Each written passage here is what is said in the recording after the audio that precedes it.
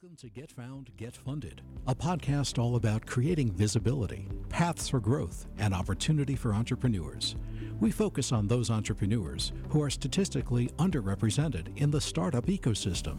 Your hosts are Zena Island, president of X Plus PR, a media relations agency, angel investor Aurelia Flores, managing member of Athena Digital Media Group, a digital marketing agency, and angel investor Christina Francis, president of Esteem Logic, an information technology, consulting, and training firm. In each episode, you will meet a new startup founder, hear about their company and where they are now.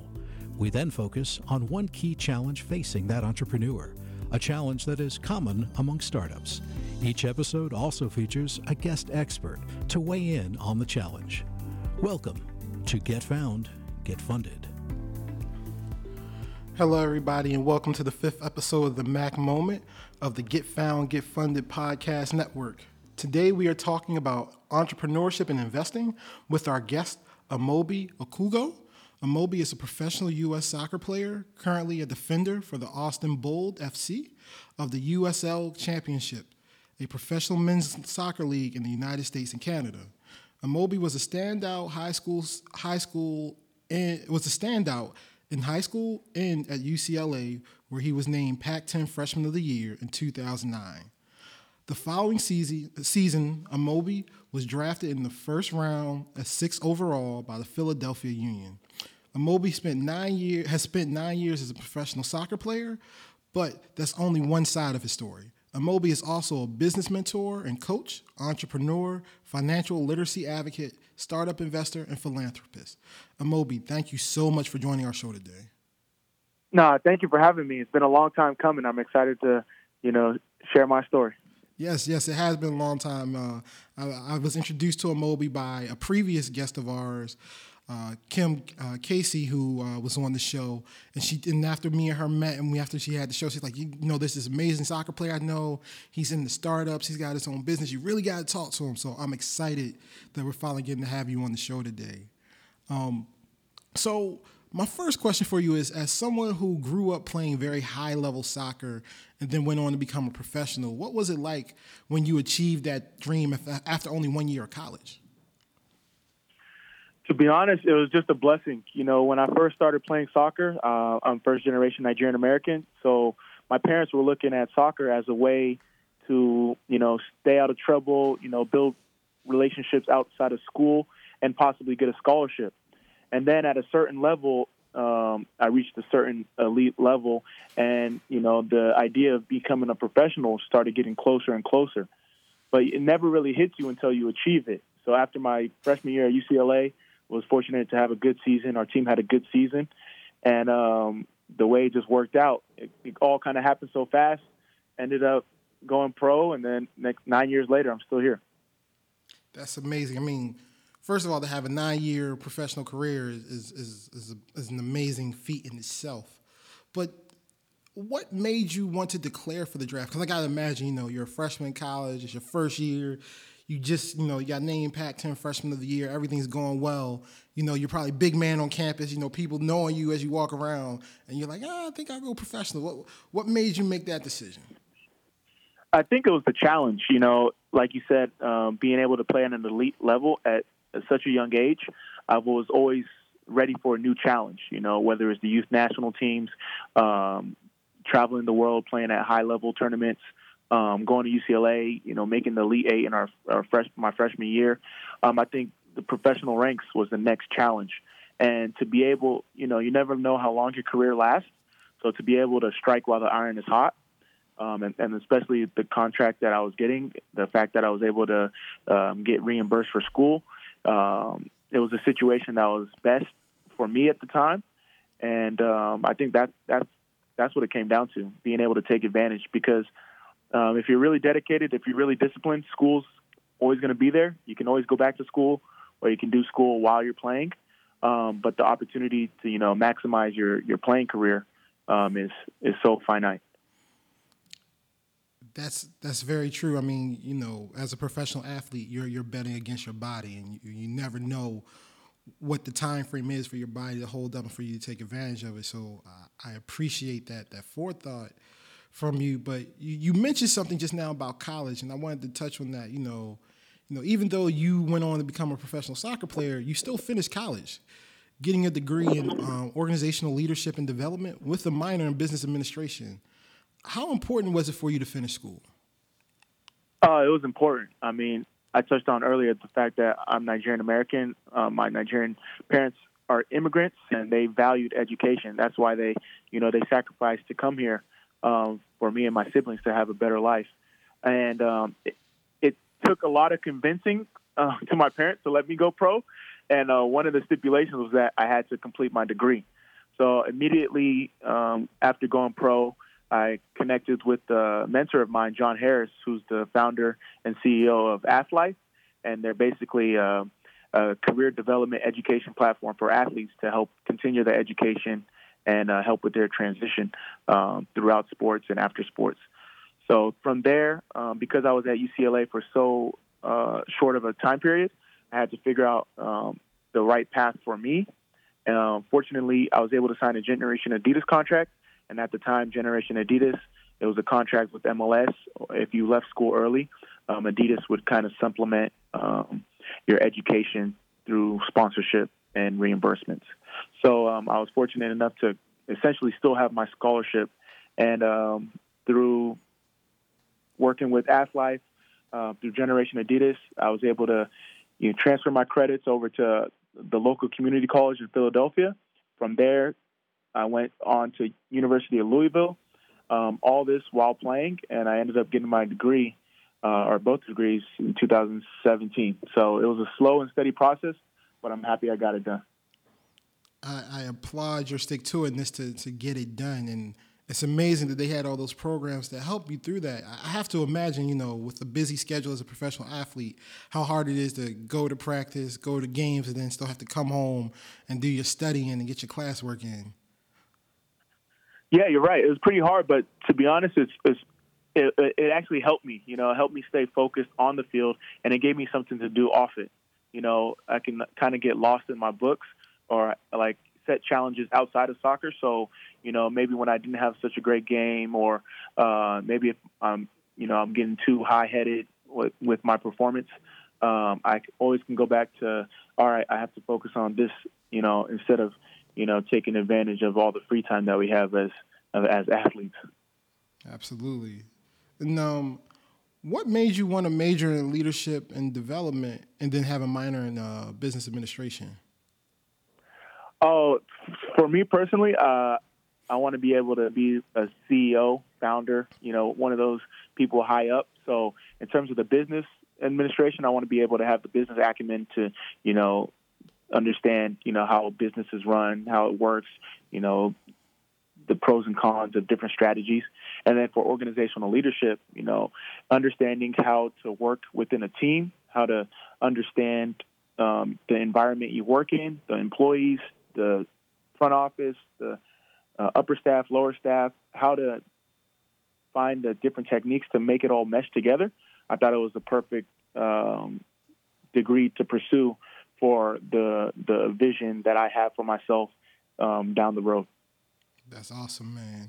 And so switching gears a little bit, I know financial literacy is a big thing for you. And I wanted to bring up, in 2012, the ESPN 30 for 30 documentary Broke came out.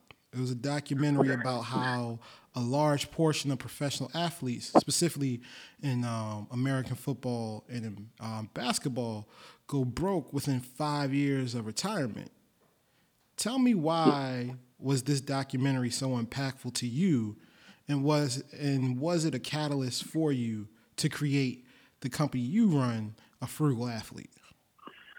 Yeah, it's a great question. That 30 for 30 Broke documentary, first and foremost, is one of the top 5 30 for 30 films, but it really changed my life. Understanding that, NBA, NFL, two of the most profitable sports when it comes to compensation for athletes, it really put my current position as a soccer player in the United States, where we don't get as much money compared to those other sports, in perspective. So if these guys were, at the highest of heights, but because of, not being disciplined with their money, just simple lack of financial literacy can fall into unfortunate financial circumstances. What does it look like for me if I'm not extra careful? You almost have to be twice as careful as the next guy because you're not financially compensated to that extent. And after seeing that, I really took a deep dive. I always felt that I was pretty frugal with my own finances, but I really took a deep dive and wanted to find other athletes that I could kind of role model myself after because Broke, it really kind of identified athletes that weren't role models. And what I kept finding were athletes that I couldn't compare myself to, like a LeBron James, Kobe Bryant, kind of anomalies in the sport. And as I took an even deeper dive, it was just more athletes in the realm of broke, athletes that lost their money, athletes that came under financial stress, lost money to shady financial advisors. So it was like I need to find a marketplace where I can use athletes that are doing good with their money. Because like you said, if 60% of athletes go broke, that means there's a 40% of athletes that are doing good things. How come we don't talk about the 40%? And that's really how a frugal athlete started.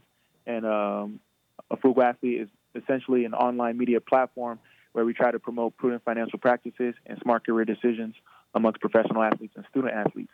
We feel like as athletes, we're natural trendsetters. So if we can change the narrative in terms of being prudent with your money, being financially literate, we can get individuals to follow suit because everyone grows up wanting to be a professional athlete. Absolutely, and that's amazing. So that documentary truly changed a lot of things for you. And so you said you were trying to find athletes to look up as mentors who didn't go broke. Were you able to find any that weren't anomalies? Oh, yes. Mentor of mine that I consider is Ryan Neese. He's managing director of Next Play Capital. He was a UCLA player as well, played football at UCLA, ended up playing about 7-8 years in the league, won a Super Bowl in his rookie year.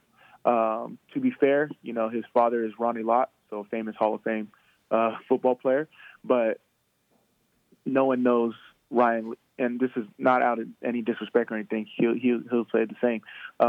Everyone knows Ronnie Lott, but not a lot of people know Ryan Neese. So he's someone that I was able to look up when I was doing some like a deep dive. Someone like a Jamal Mashburn, his franchise conglomerate. He has, I think, almost 90 franchises with Outback Steakhouse, Papa John's, different entities like that. Who else that I can name? Junior Bridgman, he's an older player, came around in the 70s, 80s.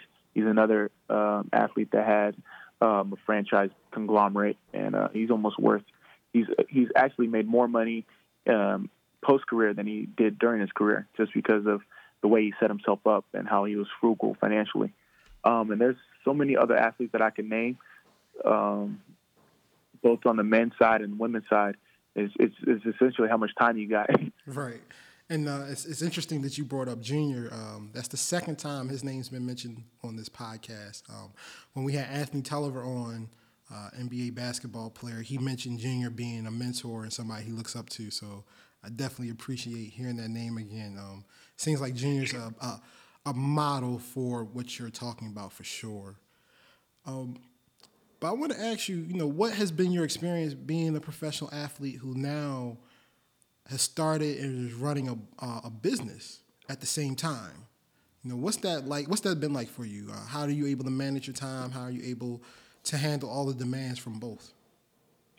To be honest, it's been a grind because at the end of the day, I get paid to play soccer, so I got to keep that the main thing. As athletes that are in business always say, keep the main thing because it allows you to do other things. So first and foremost, soccer comes first, but the business aspect of my life now is really fun. It's really a grind, kind of it's understanding how to allocate time and not really, because as a founder, you want to do everything, but sometimes some weeks you have to prioritize. So understanding what areas I need to prioritize in versus where I can, spend time to respond to emails. Sometimes that's not important. Sometimes you got to attack the business. So understanding that and almost kind of liken it to like your own sports career or a game. In games, you got to attack some weaknesses. You got to work on some weaknesses, focus on some areas that you can work on, exploit some things that you feel that you're doing good at. And it's almost the same thing. So just understanding, how I can apply some things that I've learned from sport, apply it to the business, and just, stay even keel when it's during the ebbs and flows. Got it. Yeah, I have to imagine that, you're being pulled in a lot of different directions, and your time probably gets stretched really thin. No, you're exactly right. So, I thought I was good at time management, but it's even more important now. Like Google Calendar saved my life. I understand completely. Like if it's not on my calendar, then it doesn't exist, right? Preach. Thank you. I've been there. People be like, I thought we had a meeting set up. I'm like, did you send me an invite? If you didn't send me a calendar invite, that meeting does not exist. I am sorry. I try my best, but it's too much going on. Especially when you're somebody who tries to be accessible, right? Like there's so many ways for people to reach out and communicate with you sometimes, right? Exactly. Absolutely, man. But so I also want to touch on this. And not only do you have your own venture, but you're also an investor. You've made investments in companies like Mars Rail, which features high school and college basketball highlights and news, and also Groove, a financial planning startup.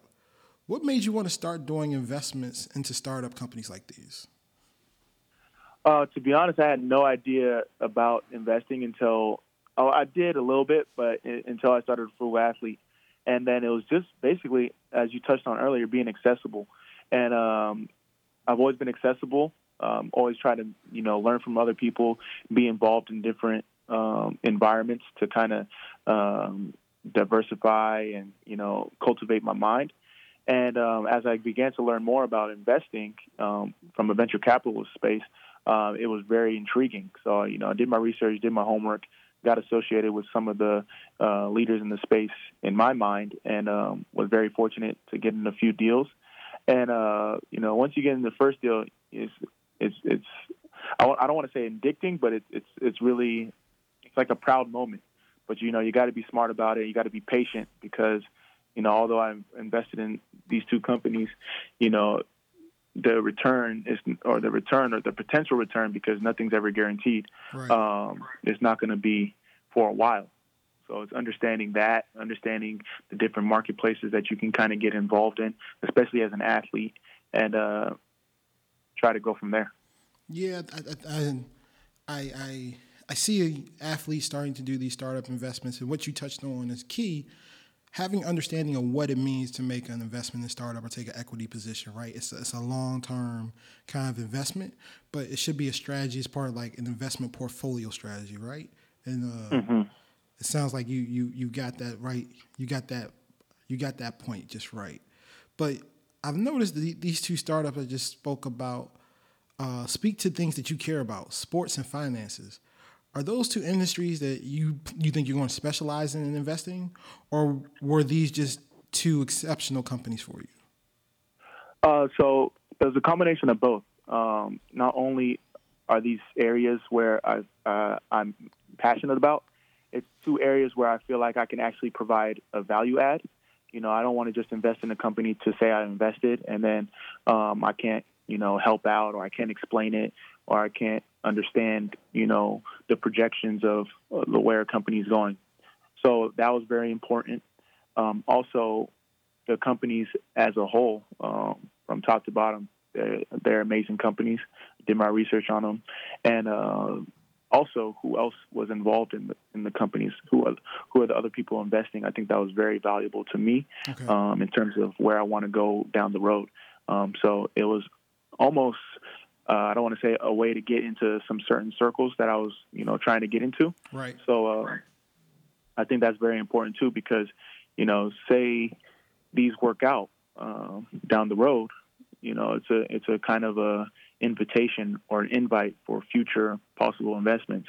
And a lot of people don't know. It's almost like I know I don't want to be that guy to say it, but it's almost like an old boys club. You get in one good deal, it's like almost a snowball effect. So that played a role for me as well. I said the value add piece and the fact that I wanted to be into this space moving down the road, and then also the companies as a whole, both Mars Real and Grove.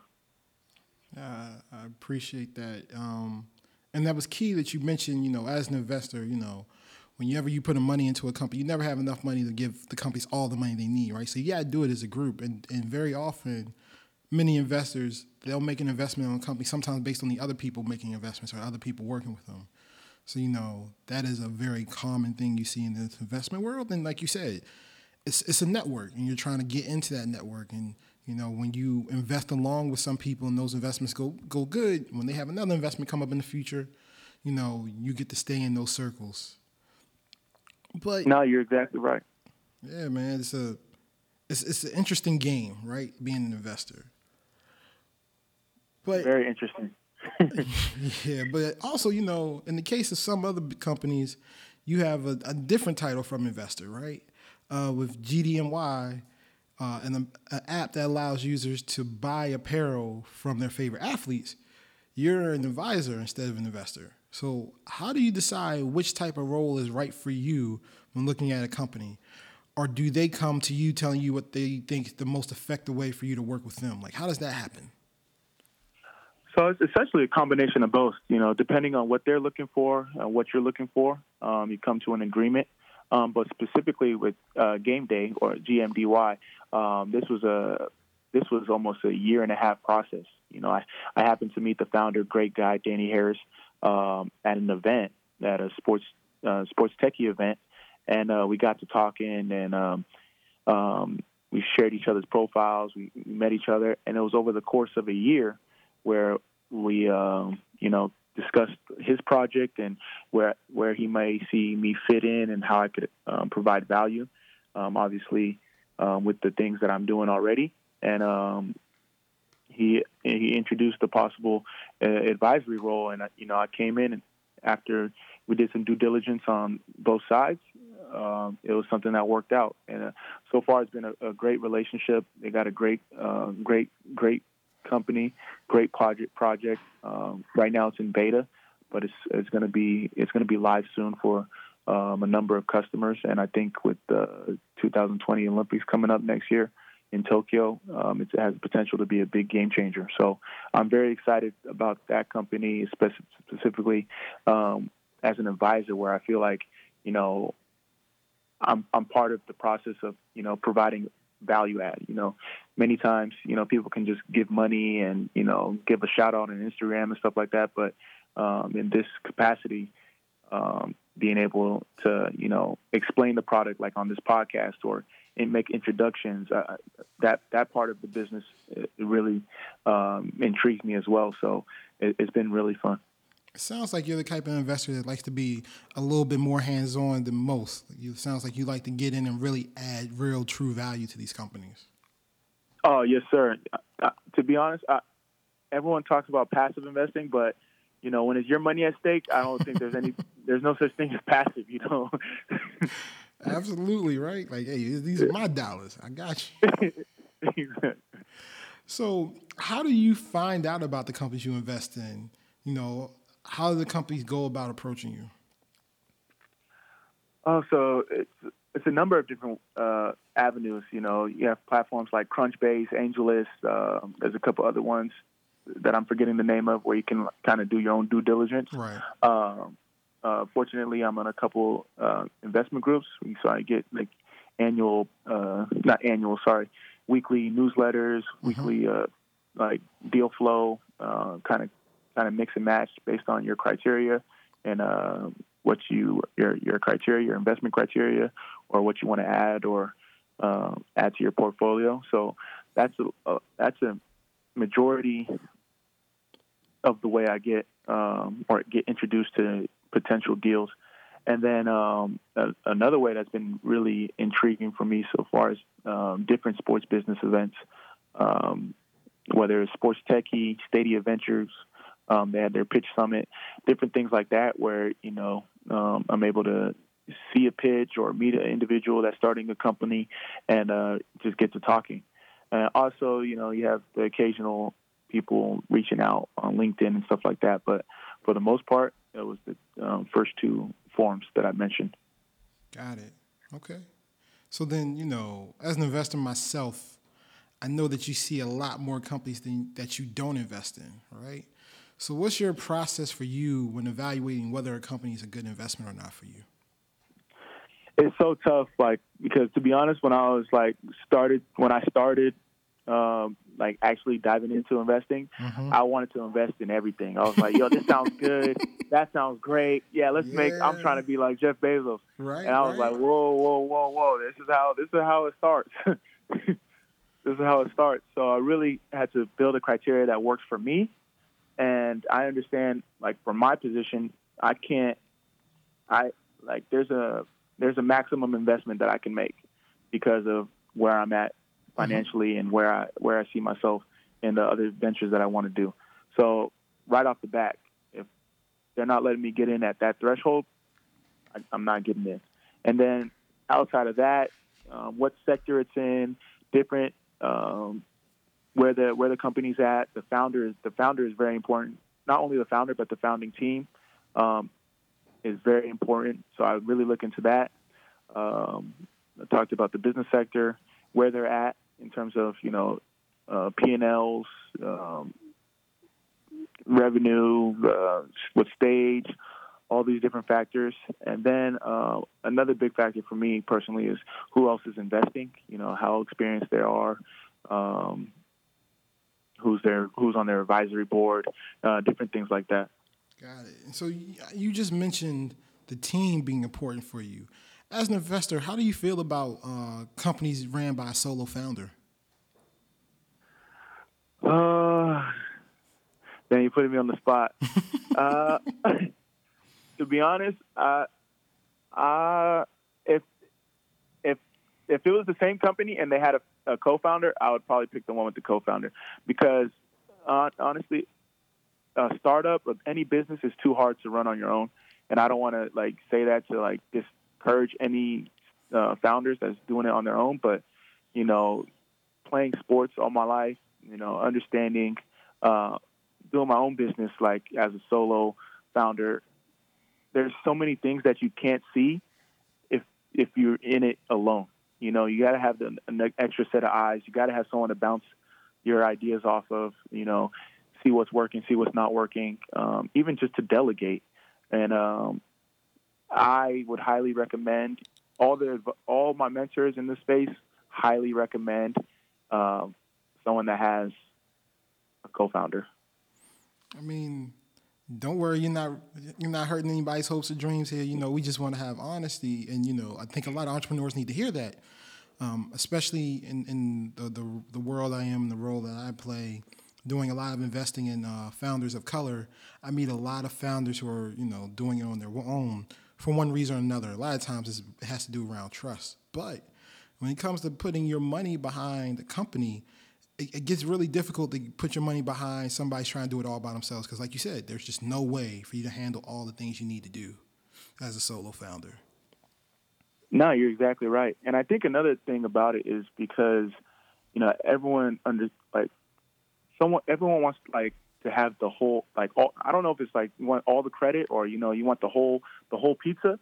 Where if you get your company big enough, a slice of the pizza is just as good. I think Jeff Bezos only owns 16% of Amazon, and he's the richest person in the world.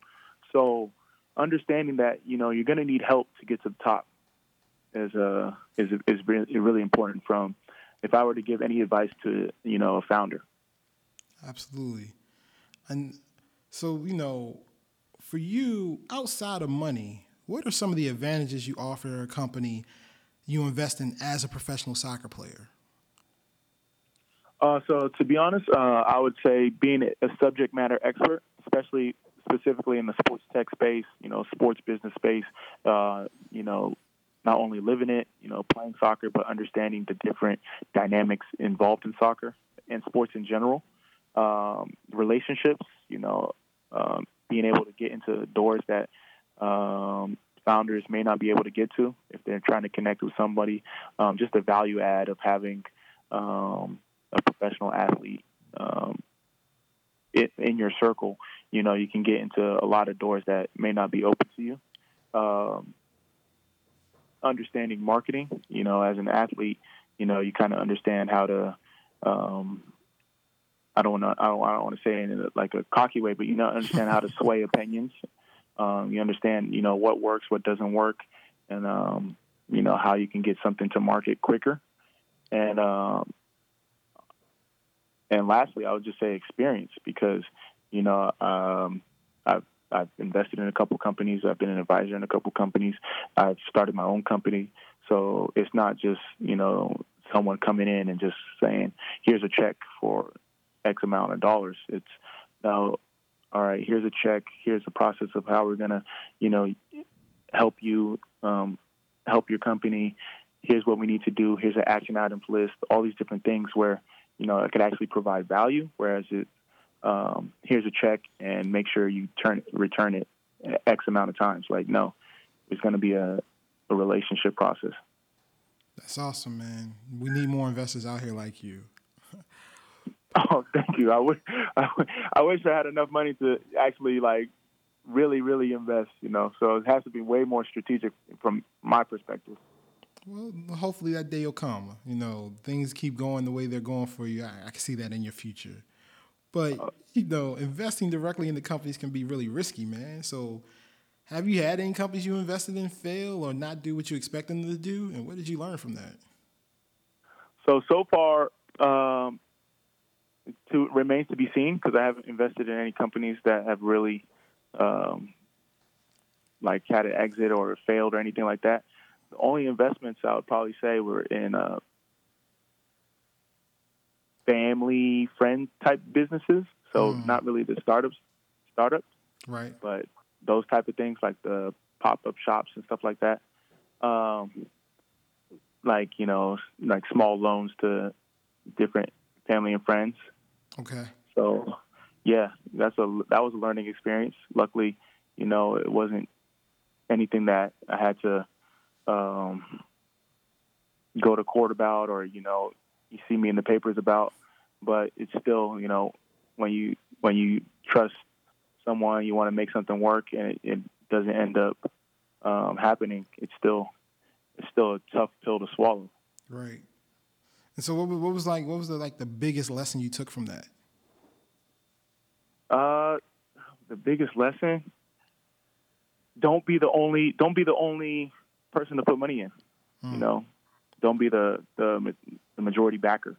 I would think that was probably the biggest lesson. Yeah, man. There's been a few companies we've invested in where we were the first and only investor in, and that can be a difficult one to go, right? You want to make sure you're not investing in a vacuum where it's just you're the only person who thinks it's a good idea. When you're the only person thinking it's a good idea, there might be something going on there, right? Exactly. So luckily nothing was anything too crazy, but it's still and you think I could have used that money for something else. That's when it starts to sting a little bit. Right. Absolutely. But as an investor, we all have those stories. We all have the companies that we thought were going to be amazing, or there's a project we thought was going to really hit, and then it just doesn't. But that comes with the territory, right? And it's something that I think every person out there who wants to be an investor, who wants to, whether it be do friends and family, or wants to invest in startups, needs to understand hey, it's called an investment for a reason. It's not guaranteed. It's just like putting your money in the stock market. It could work or not. Exactly. Right. And so, we've talked quite a bit about your exploits as a businessman, an investor, and as a soccer player, but you're also a philanthropist, right? So can you tell us a little bit about your philanthropy and the volunteering work you do, especially with the charities Upper 90 ATX, and the work you do with your own charity, OK You Go Foundation? Oh, yeah, no problem. So first and foremost, I have to do a lot better job in terms of my philanthropy. Luckily, being able to be in Austin right now, I've been able to volunteer a lot more. Upper 90 Austin, Upper 90 ATX is a soccer program that provides soccer opportunities and mental training for at-risk youth, or kids that are in low school environments. So they do weekly curriculum training, and their organization, ran by Caitlin Schwartz, is amazing. I've been able to connect with them ever since I've been here in Austin and volunteer my time. For my own particular charity, our foundation, the OKU Go Foundation, is almost similar, where we want to provide opportunities for kids to get free training. As you know, soccer, this pay-to-play system, kids in general are quitting sports at an alarming rate, one of the main reasons being cost. So we want to provide opportunities to have free training, free opportunities to grow in their sport, while also providing, financial literacy in these very same districts. So that's still in the works. I still need to do a lot of stuff in that realm. But from the volunteering aspects for other charities, it's been really good, particularly with Upper 90 ATX. That's awesome, man. And, whatever level of time you're giving back is valuable, because, you do a lot of stuff already. So the fact that you're still giving back to the youth, and you even are still trying in financial literacy, which is, clearly a really important thing for you, hats off to you, keep doing the hard work. Oh, no, thank you so much. Yeah, so OKU Go is basically a play on my last name, right, trying to give people the opportunity to take advantage of the resources that aren't given to them.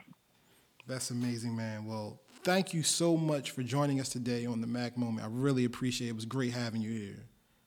No, thank you so much, Mac. We definitely do to connect when I get out your way, and love what you're doing with this podcast. I appreciate it.